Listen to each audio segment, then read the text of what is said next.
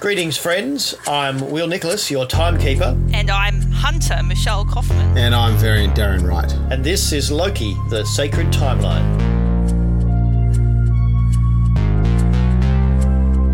Sorry, on a tangent. The TVA got him! Oh no! You have to do that again. I insist, you must. Free will! Free will! No.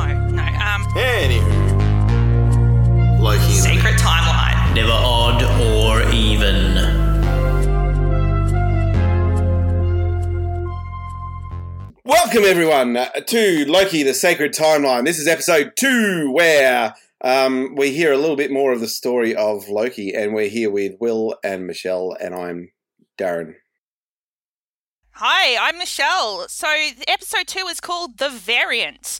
Loki joins the TVA mission on the site of an attack. They come to realise that the Variant is one step ahead of them, but Loki and Mobius confirm the possibility that they are hiding in the apocalyptic timelines. So they go to confront the Variant, but then something happens, and which we'll discuss, and then Loki escapes. This episode, whilst it's a bridging episode, it's really designed to get us from where we started to where we finish, has got so much in it for us, so many different ideas to explore, ideas about apocalypse and revelation, about identity, about belief, about escapism and cosplay fairs and medieval fairs.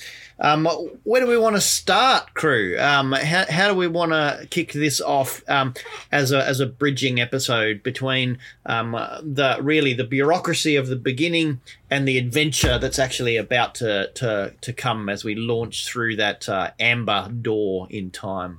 Well, for those of you who are watching live on the Patreon, might see that I am dressed in black with my black wet hair and my green lipstick because I am cosplaying a variant of Loki. And we get a bit of cosplay this episode with the Renaissance Fair, and one of the comments is that, hey, you guys aren't doing this correctly because some of us need it. And that's a bit of escapism, which we'll explore further on.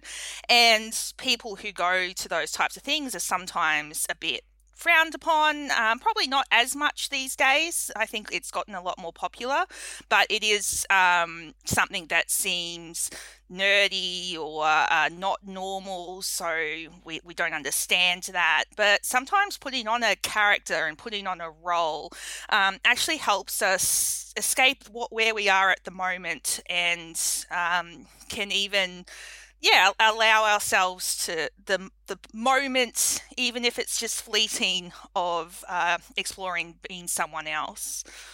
So have you ever been to a Renaissance fair or done any cosplay? I'm interested in whether or not that's something you've been a spectator to or you've actually jumped into. I've never gone to a Renaissance fair. I just haven't had the opportunity, but I have done a bit of cosplay, some weird, obscure characters that only a few people have recognised over time. But I have been to many Comic-Cons and Supernovas and nerd fests, more along the lines of fantasy and comic books as opposed to the Renaissance. So, Darren, any cosplay for you? Oh, I've done my dress up, but not necessarily cosplay. In fact, today we were supposed to this week be designing a costume for my son for Book Week, but we find ourselves in quarantine, which is probably entry level cosplay, but not in the same way. But no, I did find it interesting that they went into the cosplay area and they show the Renaissance Fair, but it's almost it's in jest, and I wonder why we always tend to make fun of people in Renaissance fairs. I mean, it's comedy gold in a lot of places, and Loki uses it. Big Bang Theory use it, and a number of other TV shows and films use it, sort of to make fun of a number of people. And I wonder why it's always the Renaissance Fair.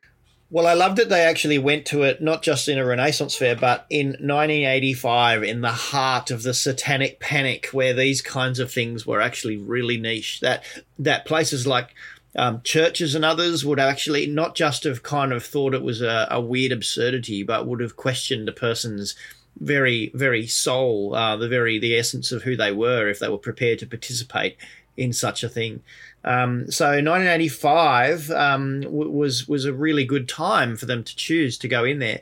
And they weren't really dressed like 1985 natives either. They were kind of doing the future cop thing in 1985. I think there was a little bit of arrogance in that because of their job jumping in and out of timeline. Like, we don't need to dress up like, say, the series Doctor Who dress, especially the later series. They all dress up in period appropriate clothing to go out of the TARDIS, whereas the TVA doesn't have that. This is my uniform, I'm going into any time.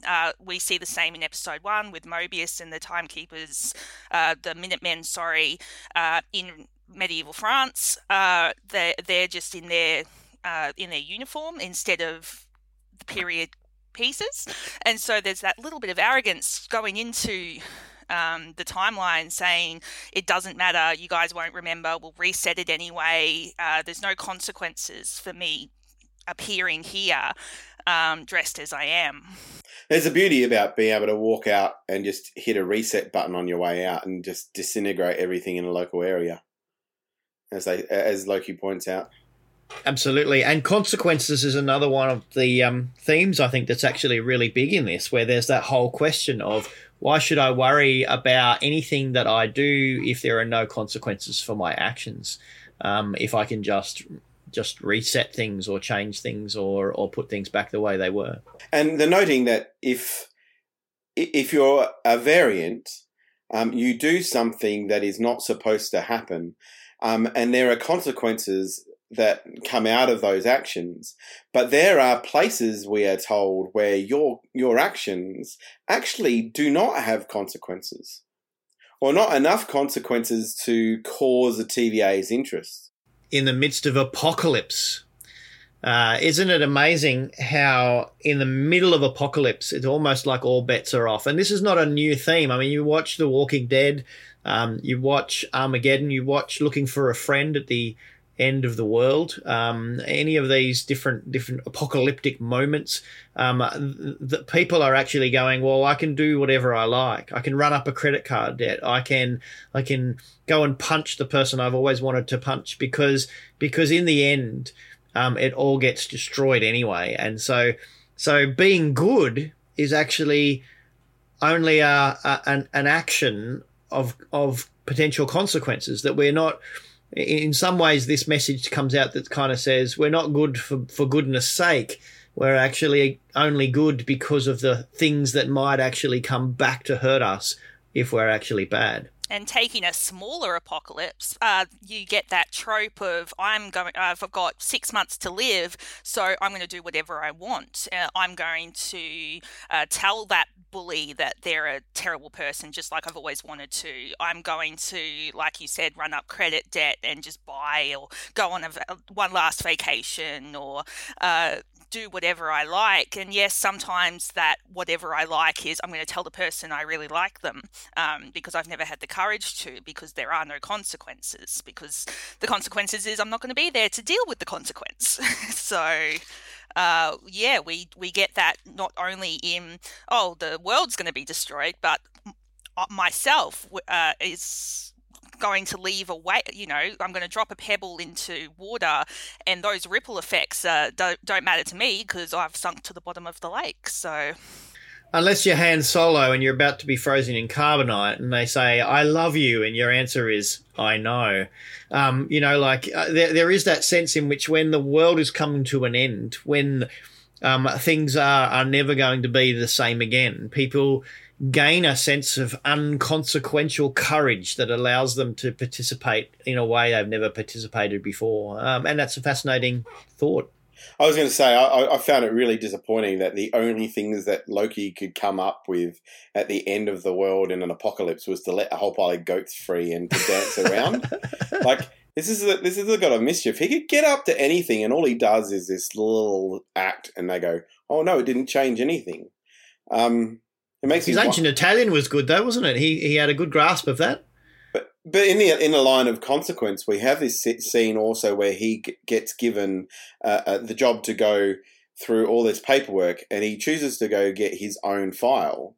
So he reads his own file and finds out the consequences to all of the things that he would have chosen to do had he continued on that path, including Ragnarok and the destruction of his home.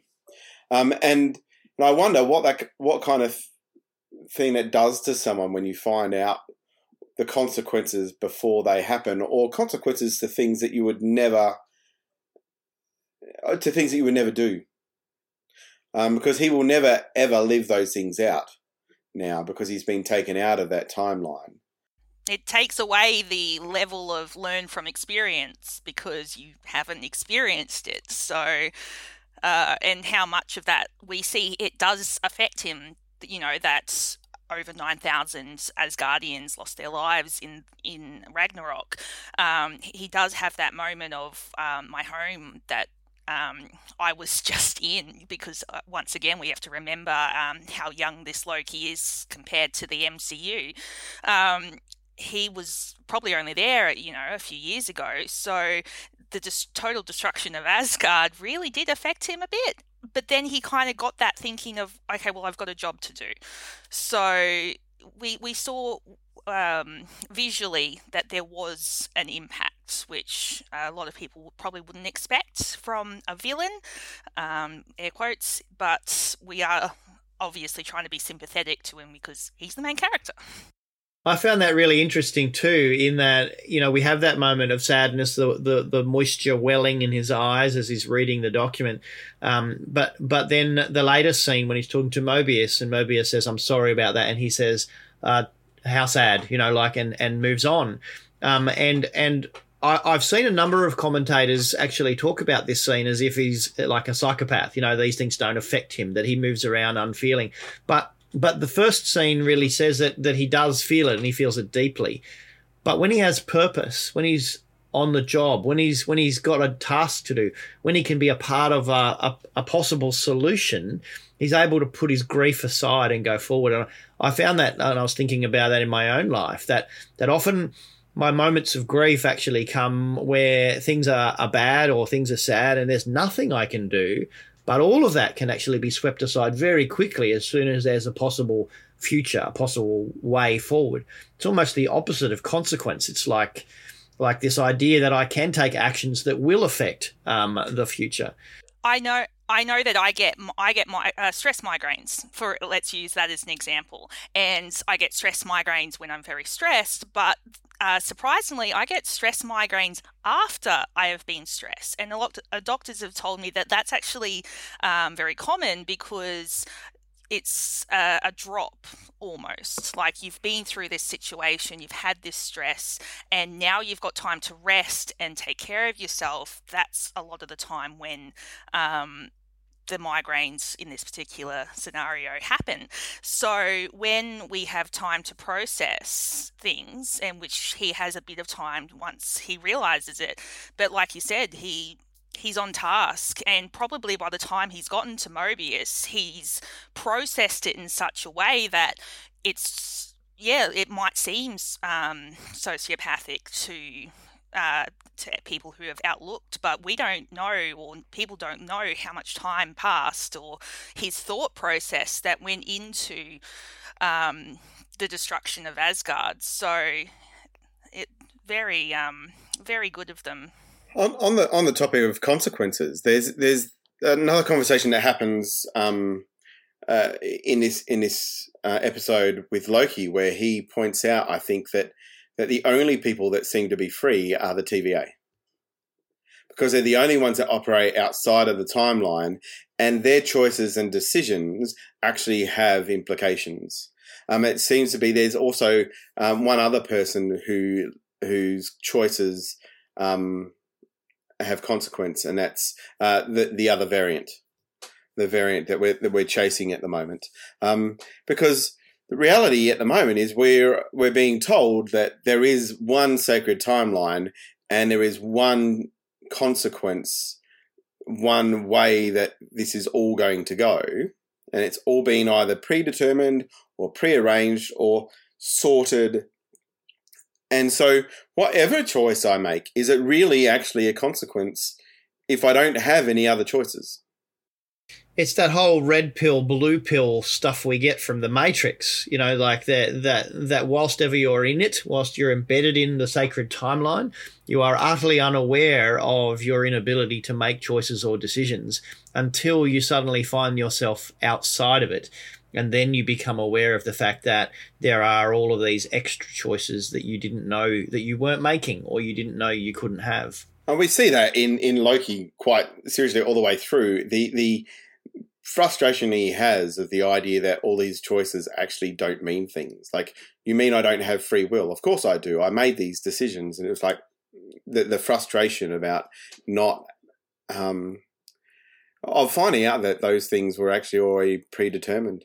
And the TVA is, as much as it exists outside the sacred timeline, have their own agenda. The three space lizards, the magic, have their agenda is to make sure the sacred timeline is the one. So if a TVA agent went and rode on a jet ski, apparently there would be consequences, not just to the sacred timeline, but I guess he would also get destroyed by the same way that all these variants are getting destroyed. So that is a consequence. And for those of you who heard me get bleeped out last week saying that Mobius wanted to ride a jet ski, that is what I was going to say last week. And I took it out just in case there was a spoiler alert happening. It was pruned from the sacred podcast timeline last week. And now we get to say we can talk about jet skis as much as we'd like. And I do apologise. I listened back. I was the one to break the spoiler. So I apologise, Timekeeper Will. I apologise, Variant Darren. I was the first one to break. Just wanted to make sure you all understood that you will be pruned if you do step outside the spoiler sacred timeline. I'm surprised I'm still here for this episode. Well, there's a big question is, are you, or are you just a different variant? That's right. My lips are a different colour. we pruned that version of you and reset the timeline, and so you're the one that didn't actually spoil anything. So there's a couple of things in terms of time travel I wanted to pick up, just some, nerdy trivial things. So 1985, Marty McFly is getting into the DeLorean and taking off back to 1955, somewhere else in the timeline. But it appears that the TVA is not interested in that one. So that must be one of those time incursions that's supposed to happen. Also, in Pompeii, we have some really messy time stuff from Doctor Who, where David Tennant, who's the 10th Doctor, is actually present in Pompeii with Peter Capaldi, who plays the 12th Doctor, and also with Amelia Pond, who accompanies the 11th Doctor, all in Pompeii. The actors have been reused and recycled in these spaces. And there's a whole lot of fan fiction that actually suggests that that they were actually there undercover, that the 10th Doctor rescues the 12th Doctor and could not declare himself, or the 12th Doctor couldn't declare himself to the 10th, otherwise they may actually meet each other. So there was a really interesting time story from Doctor Who.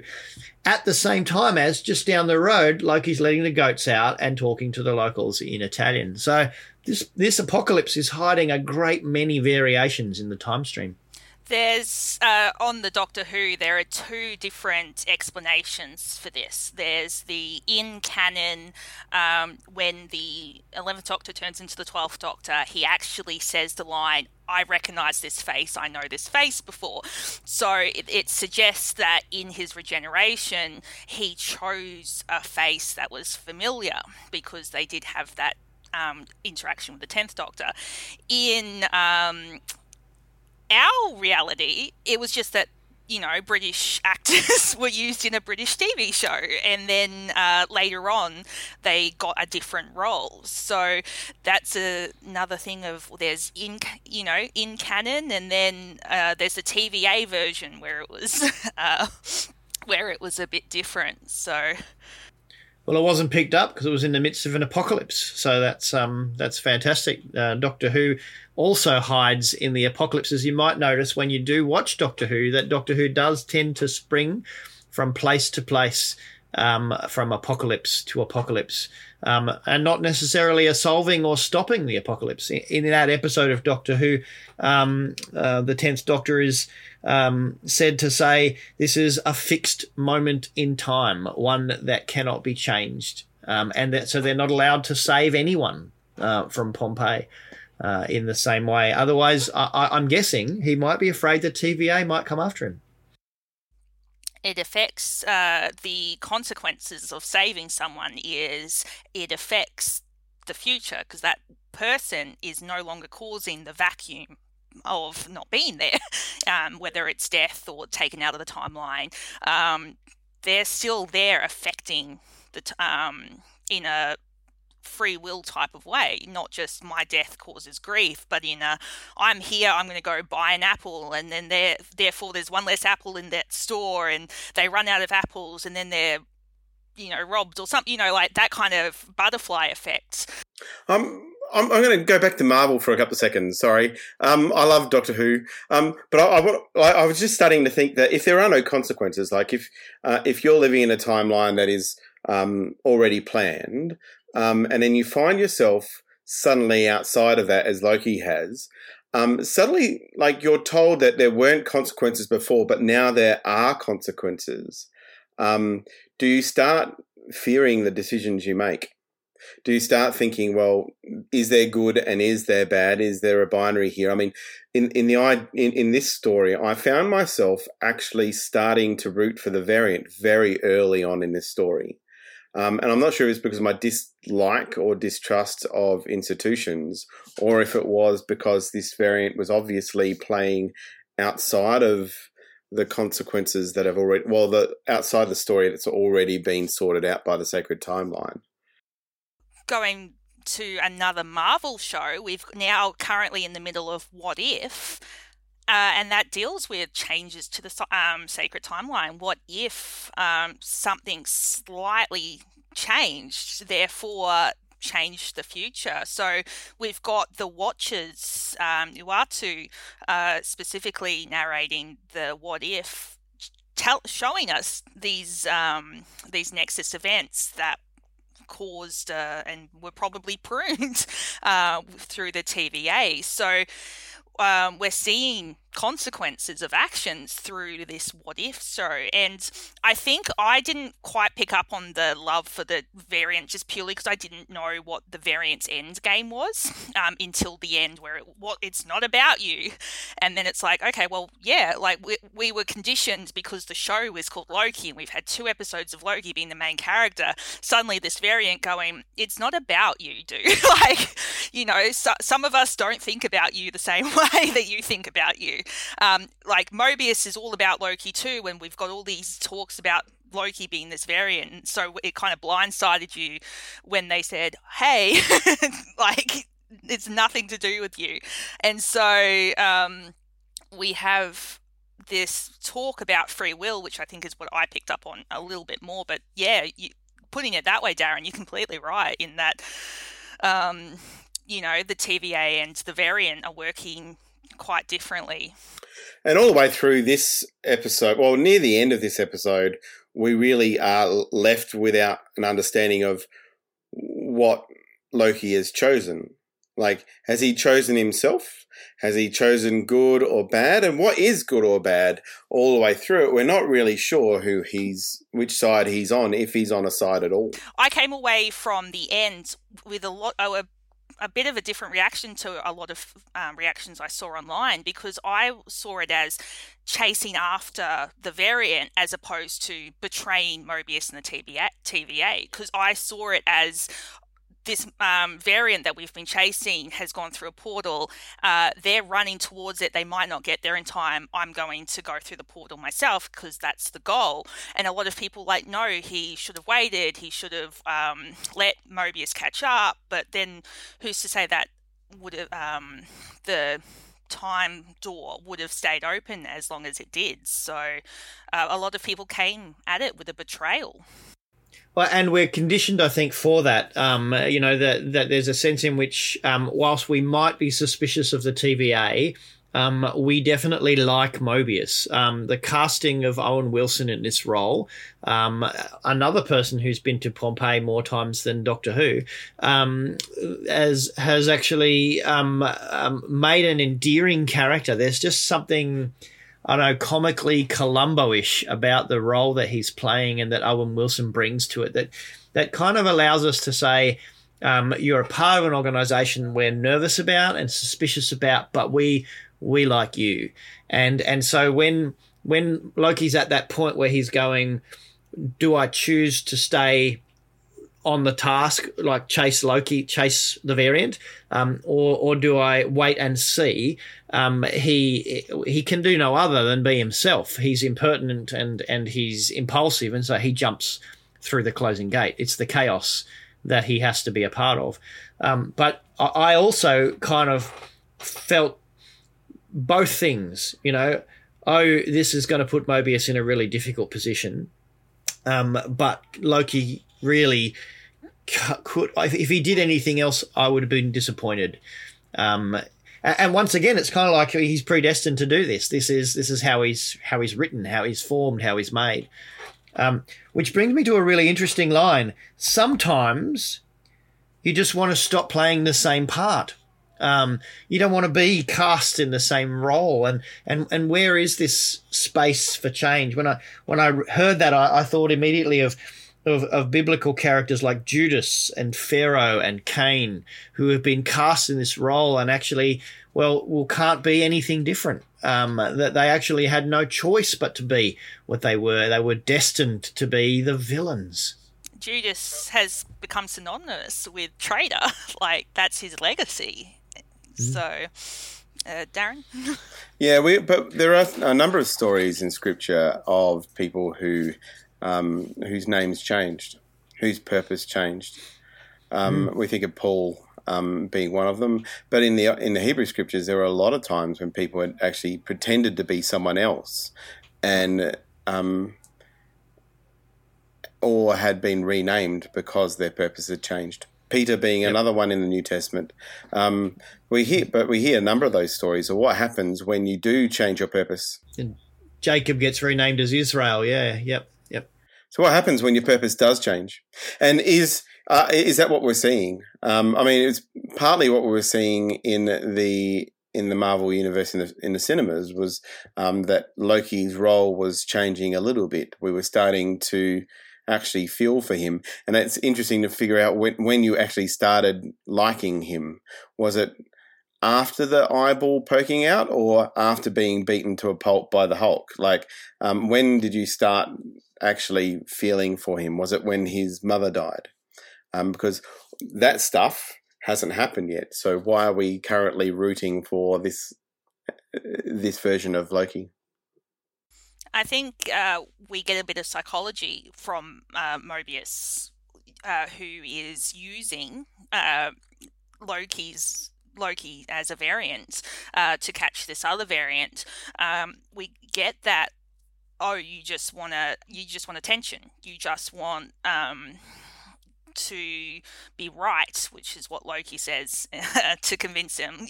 There's one thing that I like, and it's to be right. So even though I might stab you in the back, even though I said I'd never do it again, I definitely won't this time because I need to prove my point. I like talking. I like this. So we get a bit of that psychology of Loki through Mobius in this episode, which kind of, is it another way of fast tracking our sympathy for Loki? That that he's around someone, he's being I don't want to say controlled, but he's been put on a leash to this person who seems to know him better than he knows himself, in a way. There's this interesting thing about naming as well. Like, the understanding of this variant is that this is a variant Loki, and this is Loki. And Loki will say there's only really one version of me, which is the god of mischief. And there was something that was being played around in social media as this episode was aired, was that in one version of the credits, I think it was the Spanish version, the variant was actually named Sylvie. In the English version, it was named the variant. And then suddenly, when this name became public, a number of people started throwing out, well, this might not actually be a Loki, or if it is a Loki, it's a different version of Loki. And what does a name create for us? In Scripture, we hear these stories of Jacob wrestling with God and God saying, "Who are you?" and Jacob owning his name, whereas before, I think he'd pretended to be someone else, and he wrestles with God, and God gives him another name. And here, actually, interestingly enough, in the final credits scene, the gods of the Marvel Universe give this Loki a different name. And what changes do we see in the way we see this character now? That not only do we see a different face, but we now also see a different name attached to it. Such incredible liberation in name changes, in shifting. One of the things that our family has been through with my son, who's trans, as he has taken on a name of his choosing, and that's actually been extraordinarily liberating for him. I've got my youngest son actually has multiple names, but has chosen his middle name over the first name that he was given. So often in our society, we're kind of handed a name, in the same way we're handed gender often, and we need to play the roles associated with those names. But when things change drastically, when there are these apocalypses in our lives where things have actually been so different, it sometimes becomes really, really important that we actually rename ourselves and become a new creation. Well, in this storyline, what happens, from what I see happens, is that all the way through this storyline, we're talking about the variant being a Loki, and therefore we assume it to be a trickster, we assume it to be potentially violent and potentially evil, and they're going to hunt this person down. By the very second that they named Sylvie, and suddenly our options broadened. Maybe this person's good. Maybe this person's actually doing something different. Maybe Sylvie, because Sylvie is not necessarily Loki, might actually do things differently. And just by giving this character, this variant, a different name, suddenly we were actually really interested in the story again. And by giving them a traditionally female name, we've gone from he's dangerous, he's a Loki variant, we need to be careful of him, to immediately, without any prompting on the variant's behalf, to she's a Loki, she's a variant. And Sylvie doesn't say anything to the contrary that she's not he or she is she. Like, as far as we're aware, we should still be saying he when we refer to Sylvie, because there's been nothing different, but we immediately think we've gone from one gender to the other simply on her name and her face. Well, that's the thing about pronouns, isn't it? Yeah, so we've leapt into this because we've actually noted a biological sex change. And so we do often, especially in our thinking, actually embed gender and sex and sexuality into just the one framework, instead of actually recognizing that we actually have biological sex, we've got our gender roles, and we've got our sexual attraction. And all three of these things are actually completely, they're not rolled up into one sacred timeline. They actually operate quite independently of each other and allow us to express ourselves in varied and different ways. We're considered a variant if we don't stick with that. I'd suggest that we haven't seen a sex change.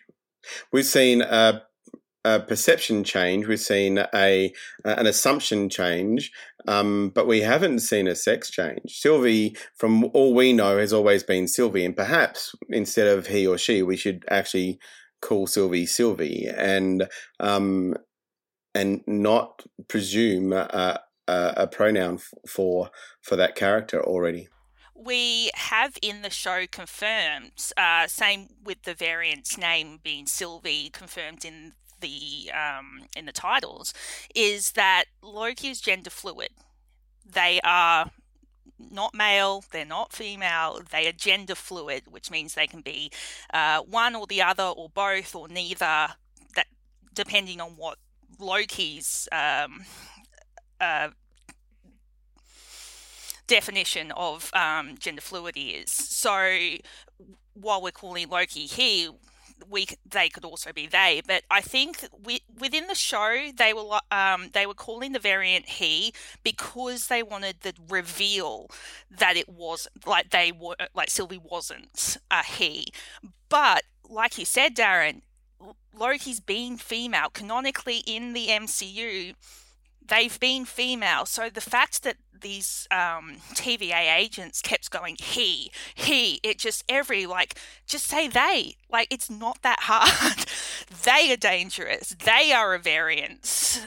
It's just like they are working under assumptions, but it was just a very poignant part on the writer's perspective to be like, we need to make this reveal as shocking and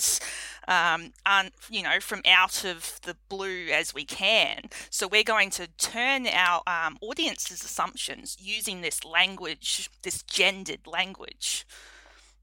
And you're right. On the second watch through, it was very jarring. Like I actually, once you know what's coming, the constant intentional, forceful use of the male pronoun becomes so obvious. And I feel that in my church circles, when we're talking about God, that much of our language in our church literature, in our hymns, in our singing, in our liturgy, all talks about Father, talks about He, talks about Him, when in fact there are as many references historically to God as being as being she, her, to being they, them, and even when God is asked to announce God's self in the Old Testament, God always says "I am," to avoid any kind of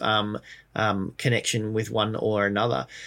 So yeah, it does become very jarring once you become aware of the fact that it's exclusive, that it actually would cause some to people. And I often wonder when we're saying the Lord's Prayer, for example, "Our Father who art in heaven, hallowed be thy name," that for those for whom Father hasn't been a great figure, what does that feel like? What does that mean? For those who are not male, are they included or excluded from experiences because of the use of the pronoun in that space? I wonder if we've been talking about choices, and I wonder if actually there's another theme that sort of flows through this episode and past and future ones as well, which is that of identity, of who are you.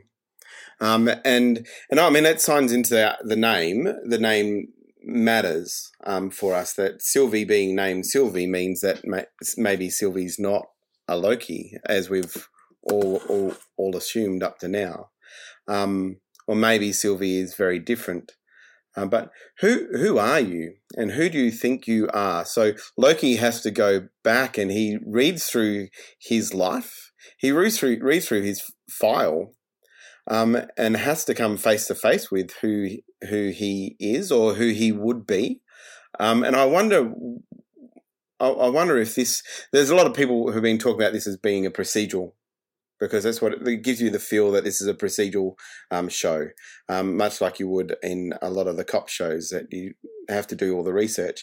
But I'm wondering actually if there's also a part of this, it's also a coming of age story, an identity story, because we're watching someone come to terms with who they are and who they might become. Loki is always compared to this variance. He's like, no, I'm the superior one. Oh, we have to chase the superior variance, and so he's struggling with that identity that a lot of people will face in their lifetime of being compared to someone. So who am I versus who are they? And then, is that a good thing, a bad thing? Like, I always was really annoyed when I was at school and I was sitting in a classroom and the teacher would go, oh, you guys are acting terribly. The other class was perfect and did all their work. It's like, well, that's the other class. Like, oh, and when you're in retail, like, oh, the other store has it cheaper. It's like, go to the other store. Like, we're being compared all the time, and we're being compared all our lives to other people, to other things, to other situations. So who you are can be a big question, because it can vary from place to place. Like, am I a good minister compared to Will? No, I'm not a minister. So in that situation, no, that's not who I am. Everyone's really focused on this identity thing from outside. All the fans are trying to figure out who this variant is, and suddenly we've got this name, and suddenly there's all these fan theories about who this person might be. Lady Loki, Enchantress. Yep, track back to other storylines and giving everyone, giving this person some backstory or some guesses about backstory, because suddenly we have a name. And identity is important, but we also not wanting to give major spoilers to the future. But I think the conversation about who are you carries all the way through this season, not just for Loki and not just for Sylvie, but also for all of those around them is who are you, and what happens if who you are has been challenged in any way. Like, Loki comes face to face with his file. Does he change who he is, or doesn't he? Wanda in WandaVision has to deal with the who am I as well. It is about grief as well, but who is she in that grief? Who is she with these situations that have happened? Captain America, Sam Wilson, has to find out who he is to go from Falcon to Captain America. Bucky has to go, is Winter Soldier who I am, or can I re-identify or rebuild that Winter Soldier mantle to something that I'm more comfortable with? So we see not just Loki spoilers in the future that this question is big, but we are leading into something that we all deal with multiple times throughout our lives. And it becomes, almost soul destroying when we discover that we are not who we believe we are. Like, when we discover things about ourselves, when there are things that we know that others know, and there are things that we keep to ourselves. There are things that others know about us, but there's this whole area of existence about things that we don't know about ourselves and that no one knows until they become revealed. Which takes us into the area of belief that I really wanted to talk about. Mobius and Loki have this conversation about belief, and Loki is in many ways ridiculing Mobius's blind faith about 3 timekeepers and the sacred timeline, and Mobius replies, "I just believe what is." And he says, if you think hard enough about anything, then it becomes unbelievable. And I was really struck by that, because I mean, when Mobius turns that belief back on Loki and he says, oh, well, look, there's a plane of existence amongst the realms called Asgard where the gods walk and all of this kind of stuff, we go, oh, yeah, look, that's fantasy. And then people might look at what I believe and say a guy who was the son of God actually came down and died on a cross 2,000 years ago so that everyone who believes in him might not perish but have eternal life. I could also say in ancient times, two molecules collided with each other and created a big bang, which actually set everything else in motion. If we look hard enough at any of the mysteries about these narratives, then they actually reach a point of becoming unbelievable and faith becomes required. It does. So that's where people who can say, so for the atheist to the Christian, like, this is all silly. It's like you said, that's where faith is important. That's what Jesus and God is asking us to do, is to have faith. I don't need to see that gravity works every time to have faith that I don't jump off the cliff because of gravity. Like, that's a scientific thing. Most people say that's different, but in terms of knowledge and in terms of a system outside of our control, we have to have faith. And some people, faith is very important to them. It might seem silly to someone else, but it can be part of who they are. That core belief, that core faith in something bigger than themselves. Because like you said, coming back to Loki, he had a moment of sadness when it came to the destruction of Asgard, but then he had that belief that he could do something. He could fix something. He had a purpose, and all his faith and belief got kind of fixed. Darren, you're laughing. I can see it. No, I was laughing because I just, sorry, it wasn't anything that you said. My brain just suddenly clicked. Like, this is actually all part of our own internal issues with institutions, and in particular with churches, and what happens when your choice goes away. And faith is obviously in this place linked with another institution whose entire role is taking your choice away. Right. So how often do we in our discourse talk about the church as a place that takes your choice away? And I wondered how much we're like, there's a lot of my gut when I don't like the TVA. I don't trust institutions, but I just suddenly linked the faith that Mobius was having with a faith in institution whose entire role was actually trying to make sure people live in the right way, and who had faith in this God thing who was controlling it all.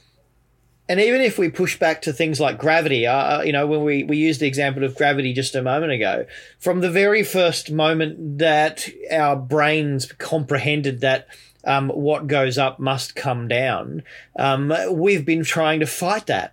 We've been trying to resist that. We've attempted to jump higher, to be greater, to leap off cliffs with strange contraptions of wings and fly, to leave the gravity of the earth, and to prove that even this ever-shaping, insurmountable theory of gravity doesn't actually hold to us. It doesn't control us. We can actually leave the gravity of this world, of this planet, and we can leave it behind. We can go out and float into space.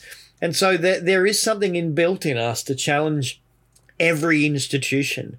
And I think you would have to name that as faith. The reality is that for Wilbur and Orville Wright to actually decide to get onto their machine and to take that leap of faith to see if they could defy gravity, they had faith to do that. They also were fighting other humans, saying they couldn't do it. Like, sometimes motivation, the best motivation isn't a job well done, it's spite. If someone tells you you can't do it, can sometimes be more motivating than 100 people telling you you can. So you can't fly. Wright brothers, you're not allowed, you can't, it's just impossible. Oh, okay, you're flying now because, not saying that their motivation was spite, but humans have this innate sense of, I have to do this for me, or I have to push against that, whatever you're saying. I have to challenge it, and that's what we see in that. And Loki's faith has been challenged a number of different ways. Like he would call himself a god, but he's only a god to a number of people who are less strong than him, who are not from Asgard, and so humans used to call him a god. Do they still call him a god, or do they just call him an alien? And he finds himself now outside of time, still struggling with this idea of whose faith is better or whose faith is more real, because he finds himself face to face with the TVA, and suddenly the Tesseract doesn't mean anything. It's now just a paperweight. So everything he's held as belief has been challenged, and now he's in a different world with a different set of beliefs, but he's still challenging that. Like, he's face to face to it. He's living in it, and he still challenges it.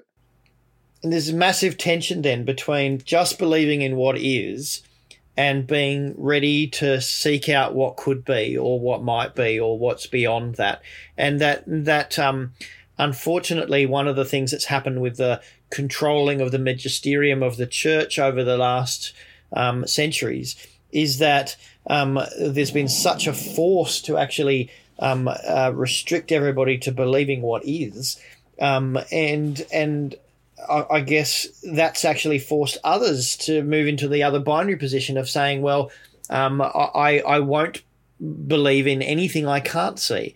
And so fundamentalist atheism occupies the same kind of mindset as fundamentalist Christianity or Islam or any other religious belief that you might find yourself in, because once again they're saying, I only believe in what I can see, what is real.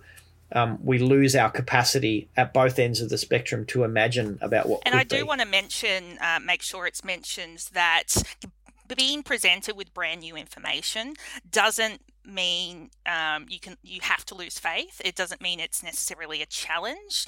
It depends on how you receive that. So Mobius is in the TVA and he believes what is real. What happens if something isn't real anymore? Like Renslayer comes up and says, you're not my favorite anymore. That's brand new information to him using that example. So he has to adjust his faith or adjust his belief.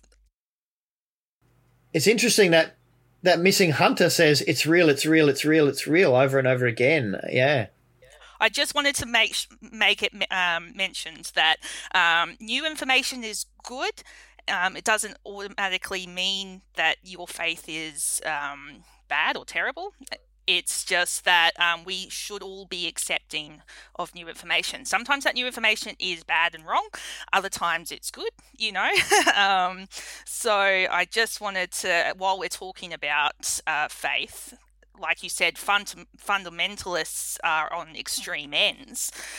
But people who say, like the Wright brothers went out and said, hey, we flew. So that's brand new information to people, and that challenged their way of being. But that doesn't, They said gravity doesn't control me, yeah. Just wanted to put that spin on it as well. Absolutely. Because people can change their minds. I'm not the same person as I was 10 years ago because I've been presented with new information, different experiences. I've learnt, from that information and experiences. So I can still hold faith, and that faith can still be important. It's just a matter of growing, not being stagnant. It probably is an interesting thing around an interesting conversation to have about how you question other people's faith too. Loki just flat out says, like, this is bull. And I'm not sure if I've ever experienced a conversation that starts out like that around faith to end well. We usually then polarize into our positions, and imagination gets lost. So it takes a huge amount of grace that Mobius shows us in this to actually say, look, I'm going to defend my belief, but I'm actually not going to destroy you in the process. And in fact, there's this, I think, really important imaginative playfulness that must be involved in authentic faith development. That if faith becomes about certainty, then it's no longer faith. If it becomes about knowledge, then it's no longer an exploration of what's possible, of what faith really needs to be, what faith can be, is a journey into imagination, rather than somehow the Enlightenment has brought us to a point where we say, well, I can be certain, and so unless I'm certain about what I believe, then my faith is somehow questionable. I had a conversation with an engineer because I was explaining the possible side effects to a medication that he had picked up, and he said, why do you keep saying may and maybe?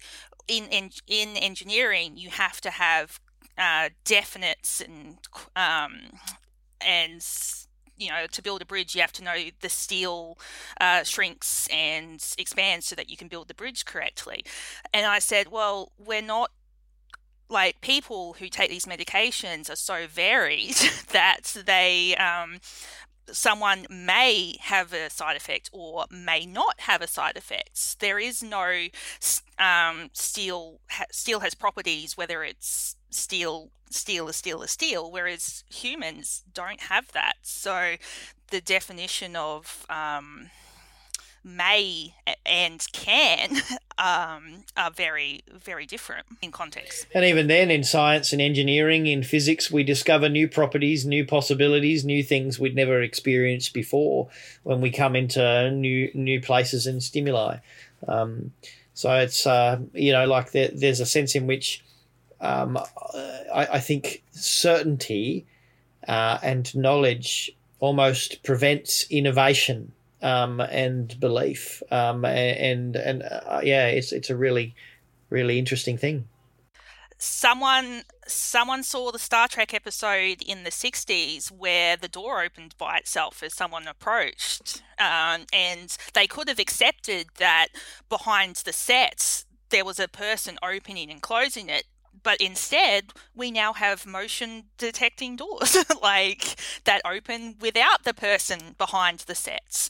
So imagination isn't limited to knowledge, like you keep saying. So absolutely. Well, look, that's been a tremendous episode for a bridging episode. We've been to Pompeii and to Renaissance fairs and explored belief and apocalypse, relationships and gender. I mean, that's an awful lot in 1 hour to take in. I may have to listen to this podcast over and over again. And if you'd like to do that, then you can subscribe to this podcast wherever you subscribe. Never Odd or Even podcasts. This is the second in the series of Loki. We're going to work through each episode as we go. You can also, if you've enjoyed this, you can check out the other podcasts in the Never Odd or Even channel. You can look at Deep Faith 9 or Voyager, and I invite you to actually leave your comments on the Never Odd or Even Facebook page, as so many have done. And once again, I just wanted to thank our Patreon audience for joining us today. It's fabulous that our Patreon get an exclusive front row seat to the unedited, raw version, unpruned, sacred timeline right in front of them. And so we're really grateful for those who support. And if you'd like to be a Patreon supporter, then you can go to neveroddoreven.media at Patreon, and you can help us to produce even more great podcasts just like this. They also get exclusive content, which if you just subscribe to the podcast, you don't get unless you are a Patreon subscriber. So make sure you check it out. Well, that's all we got time for. Darren, have you got one more thought you wanted to squeeze into our podcast today? I appreciated the conversation earlier on in the episode about being assuming that you're the better self, and I was thinking, yeah, I think if there's multiple me's, I'm obviously the better one of me. Are you the better one of you? I'm the best one of me. I say that with a false bravado. I have anxiety and overthink this, so there's multiple variables that are coming to mind to say whether I am or aren't. So I can't answer that one right now. I'd have to go away and overthink it for a bit. There's only one of you, Michelle. The universe could not cope with more than one. I don't think many other people could either.